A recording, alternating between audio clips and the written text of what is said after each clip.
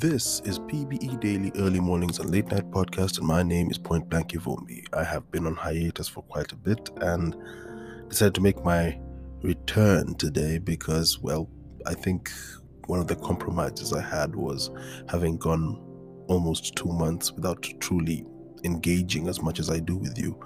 I had a lot that had to be taken care of as far as trying to make sure my finances were okay.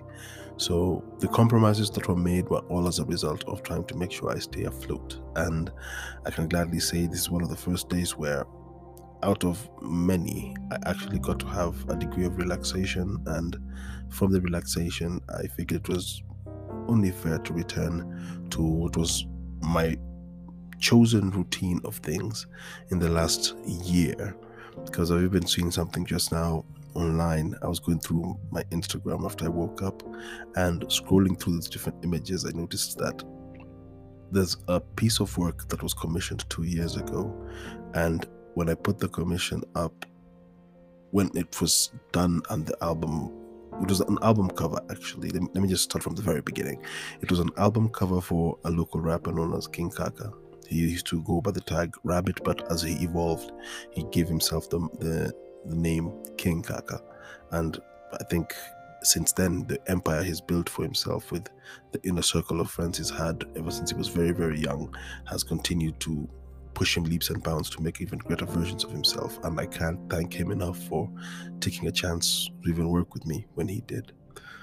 I value such periodic changes simply because when I think back to the initial stages of me wanting to be productive, be it in the world of the visual arts or the verbal arts, I always did have that gnawing feeling of I have to make sure I make sense of that which will be consumed by my audience. And when I say that, I mean this. I'm very much aware of the compromising moments that are going to pop up when it comes to really considering if I should or should not create things in the visual world. I should or should not verbally be involved in the arts of most parts of the world unless I have the perfect answer for that. I know that sounded very vague, but let me try make sense of it, and we can do it together. Whenever I think back to when I was 17 years old and what really made me want to be free of the bonds which I think I was suffering from, which were the bonds of seeing myself as a person who has to assert himself so excessively in my life, I always think back to that moment in high school when I was in third form or form 3, or I don't know what that counts as in different forms of grades, grade 11 or whatever, but I know I was 17 years old, and at the age of 12 I had to repeat the same class I did at 12 and the age of 13. And my generation of guys who actually went to school with me when we were way younger, they went ahead and I had to repeat one grade. And then I finally get to high school, and when I finally get to high school, I start looking at things from the perspective of everyone is telling me that I'm trying too hard to fit in, I'm trying too hard to be in the room. And my friend Bobby Slick, may he rest in soul in peace, when he told me that he sees that I unconsciously am doing that too excessively, 17 years old is when I decided, you know what, I'm not going to compromise me anymore. I'm just going to do what makes me happy. Anybody who feels uncomfortable with that, so be it. I distance myself from a lot of things which I feel those individuals who I give too much power to won't actually put value at the end of the day. To be able to go to bed and sleep comfortably because I know every decision I made in that day, I can answer for it as an individual, I'm okay with that. The few times where I actually judge myself too harshly, there's a degree of intoxication involved. So I know I've made that mistake before. In fact, a couple of days back, I got a little bit too heavy on the drink and made a few text messages and calls that I truly regret right now. But in the same breath, I feel as if maybe I did that so that I set myself into a corner where I shouldn't have to go back to fix what I just made a mess of. Maybe this is a weird way to put it, but sometimes we muddy the waters in relationships we had with certain people, or in relationships we could have had with certain people, because we want to distance ourselves from them. I'll give you this as an example. I've met a lot of cool people, I've met a lot of attractive people, and sometimes because of the insecurities I'm still trying to get rid of, I have pushed away by consciously and unconsciously being difficult. Like, for example, if I find a person way too attractive and it's gnawing at me that I find them so attractive, and I know I can't give the degree of time required to make something blossom, I consciously might decide to not even start instigating anything. But I can't fight that feeling also of wanting, so I end up making a mess, and they think I'm leading them on, and I don't want to lead them on, but yet any action I would take would be a degree of leading somebody on. So you end up in this catch-22, and it's a self-imposed catch-22, because you don't need to do that. Because I was hearing about, after the passing of the late Jerry Rollins, I was looking at his story, and there's a moment they mentioned in his story where he said he consciously distanced himself from his children to not have a bond that would make him compromise the decisions he has made. He made a conscious decision to want to be a leader. He made a conscious decision to have coups, and he didn't want anybody to have an upper hand on them. I was talking to someone this week, and they mentioned that they noticed I tend to maybe speak, communicate, or verbalize all issues and actions based on what's the word I'm looking for? Self-preservation. Yes. So self-preservation is very, very high on my list of priorities. Now, because it's so high on my list of priorities, I end up not making any move that works in favor of the next man. That being the case, it now makes it become a matter of having to ask ourselves, so is it that I fear failure so much, and I fear being vulnerable so much, that I can't really put myself out there as much as I should? Because as we began this conversation, I mentioned that I have gone 2 years since I made a certain project come to life. In that same 2-year period, I also am aware that there are books that I haven't released sequels to in that very same time period. There are ideas that haven't crystallized, that are starting to crystallize, and some of them were born recently. They weren't even born in the same time that the 2-year period started to come to pass.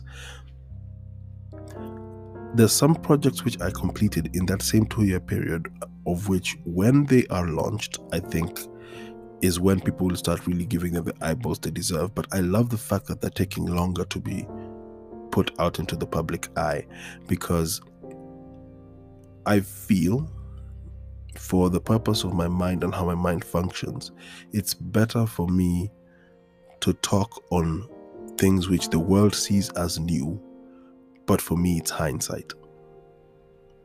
Put it to you this way: there is an excitement and a thrill that comes when you release something immediately when you release it. And when you do that, it ends up becoming all that you care for, and it ends up becoming all that is worthy of attention in any way, shape, or form.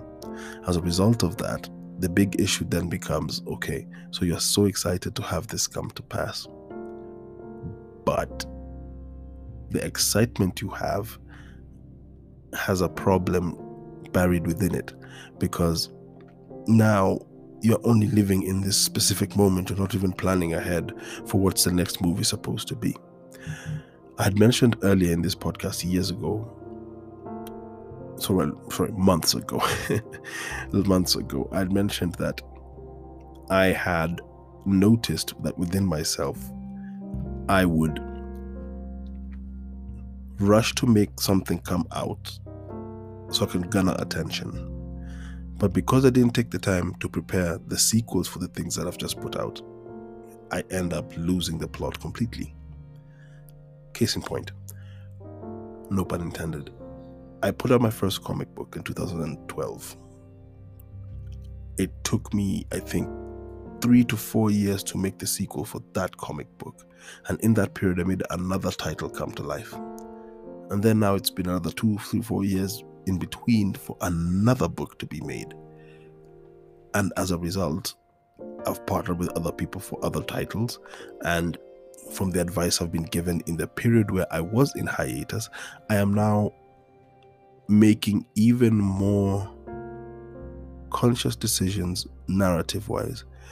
I've spent the greater part of this COVID period stewing with ideas and just taking my time to swirl them in my mouth and just swirl them in my mind and see how best to tell the tale. It's interesting when you have at least 2-3 ideas which have crystallized to the extent where you know exactly how you want the story to end and begin, but the problem is you don't know how to lay out the Easter eggs leading up to the great crescendo, which is the great reveal. But that I have the body parts makes me happy. And I gotta thank one of my friends, his name's Jack from work, and Jack told me about some of the things I could find online and some of the things I could listen to online. And I'm slowly getting into the Silmarillion by Tolkien, and I believe, to me, it reads as the Genesis story of what ended up becoming the Lord of the Rings. And with that, I'm having even more entertainment value from that, because I used to really consume a lot of audio products, and I feel like that side of me is coming back to life, and I'm very happy about that. Another thing that actually seems to have taken a life of its own and is bettering me piece by piece is the way I visually am capable of looking at environments and creating environments. Seeing how my pen has improved makes me happier for what is supposed to happen next.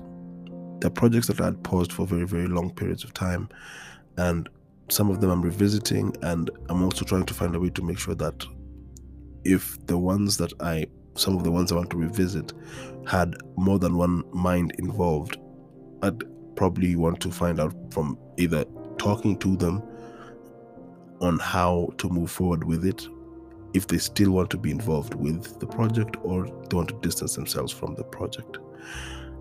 I also feel that I need to return to my assertions and the assertion levels that I had when I was way younger, in that I don't want to postpone things too long, because I know I'm guilty of that. Not giving myself a hard deadline ends up making things way too comfortable. So I know in a great way I have compromised the speed at which I create and put things together, because I'm too busy being escapist. I even find it difficult to watch some shows that I enjoy watching, because I, for one, know that it's very easy for anything I consume to sip its way into that which I'm working on. And a consciousness of this, I think, is very, very important, especially for me, because I don't want to put any product out that somebody could wake up and say, no, I know this story. You stole this story from someone. You copied this story from someone, consciously or unconsciously. And I remember hearing about these kind of things, especially when it came to Bob Dylan. Bob Dylan wrote a lot of music. He just didn't know. To most people, they said that you copied a song that existed, you copied the rhythms that existed, you just twisted the lyrics. You didn't know where his subconscious was fed the lyrics or the rhythms of the song, but you grew up around folk music. When you look at some filmmakers, they say, I don't watch other filmmakers, I don't read other people's books, because I know it's going to filter into that which I do. Most of the time when I'm listening to audiobooks, it's to try dice it down into chewable and malleable pieces that I could say, oh, so you were trying to tell this, and the moral of the story was this, and this is how you came to make sure it came to pass. These kind of journeys of learning are not easy to come across, but I'm glad I can catch myself when I'm about to do it, and I can catch myself when I'm leading myself astray. So in the months I've been away, when I say being away, I mean the greater degree that I haven't been present here, I have learned how to better really catch myself. There's still a lot of things I need to really wrap my head around, especially my emotional vulnerabilities. Like I've been relearning my body, losses of hair and stuff like that. But it's weird that many times I felt like people had an insecurity about their visual appearance when it came to cutting their hair. But for me, for some reason, it's become a thing that makes me even more admirable for some people, for some reason, and I love it. I love that I'm found more attractive this way. Being grown has never been this much fun. I look at all this and I consider that it means I'm doing things right, especially for me.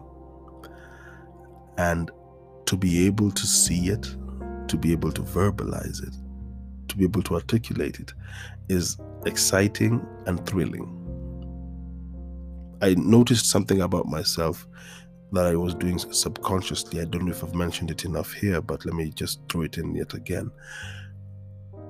I started trying to conquer my fears by running towards them in my subconscious. In this sense, there's moments in nightmares where you're running away from that which is chasing you. And the feeling of panic that comes with having nightmares, I used to notice it, and for almost 2 years, going on 3 years, whenever I'd have that gnawing feeling of they're chasing me, they're right behind me, I started in my head turning around in those moments. And even if I was yelling or roaring as I was doing it, I ran back towards that which is chasing me, running back towards that which is hunting me. In one dream in particular, I'm going to share this with you.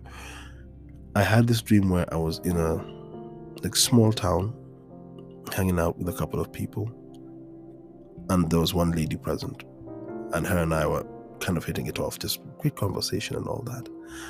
2-3 people were watching us from across the road on a different pub.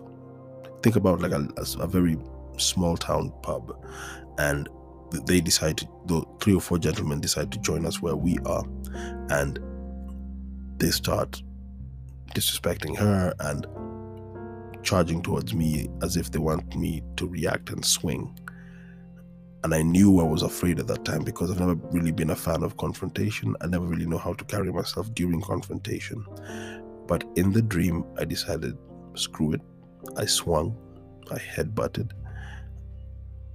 They beat me to a pulp, yes, but I swung. Even when I woke up, I started asking myself, why would I dream about talking to someone and then being beaten up to a pulp? And it kind of made me think about that particular situation and how I deal with it, say, affection-wise. If I was put in a position where, or if I had put myself in a position where I am enjoying the company of someone and there's somebody else who feels like they have more of a stake in that situation, I wouldn't really keep myself in that environment, because I know whoever has an issue with me being so comfortable with whoever they're interested in, they have to finally get to the point where they know either she's okay with me just being around, or she feels something for me, and I may feel something for her, but swinging about it won't solve anything. That same type of dream revisited me recently, and it made me question a lot of stuff based upon affection. So I think I'm going to touch on that in the next episode, because I feel there's more there, there are more layers there.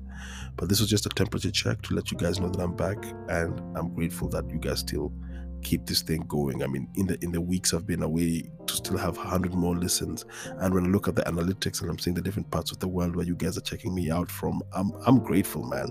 Because when I was making PBE Daily, the whole idea was to just find a space where I could talk to people who think the way I think, or people who always swirl ideas in their head for as long as I do, and you guys make it all worth it, and I can't appreciate you enough. And do feel free to share it with anybody else out there. As far as social media goes, I'm not as active, and I'm sure I'll come here and talk about things that will sometimes be of question, because not all of us are comfortable with speaking about things we're still trying to understand. But I try and make this podcast a release for me that has a degree of me not preaching, but me saying I will be wrong and I will learn, and as I learn, we'll learn together. So I hope you have been doing this, but if you haven't, let me just remind you, in all your endeavors, be Caesar or be nothing at all. Thank you guys. Talk to you in the next one.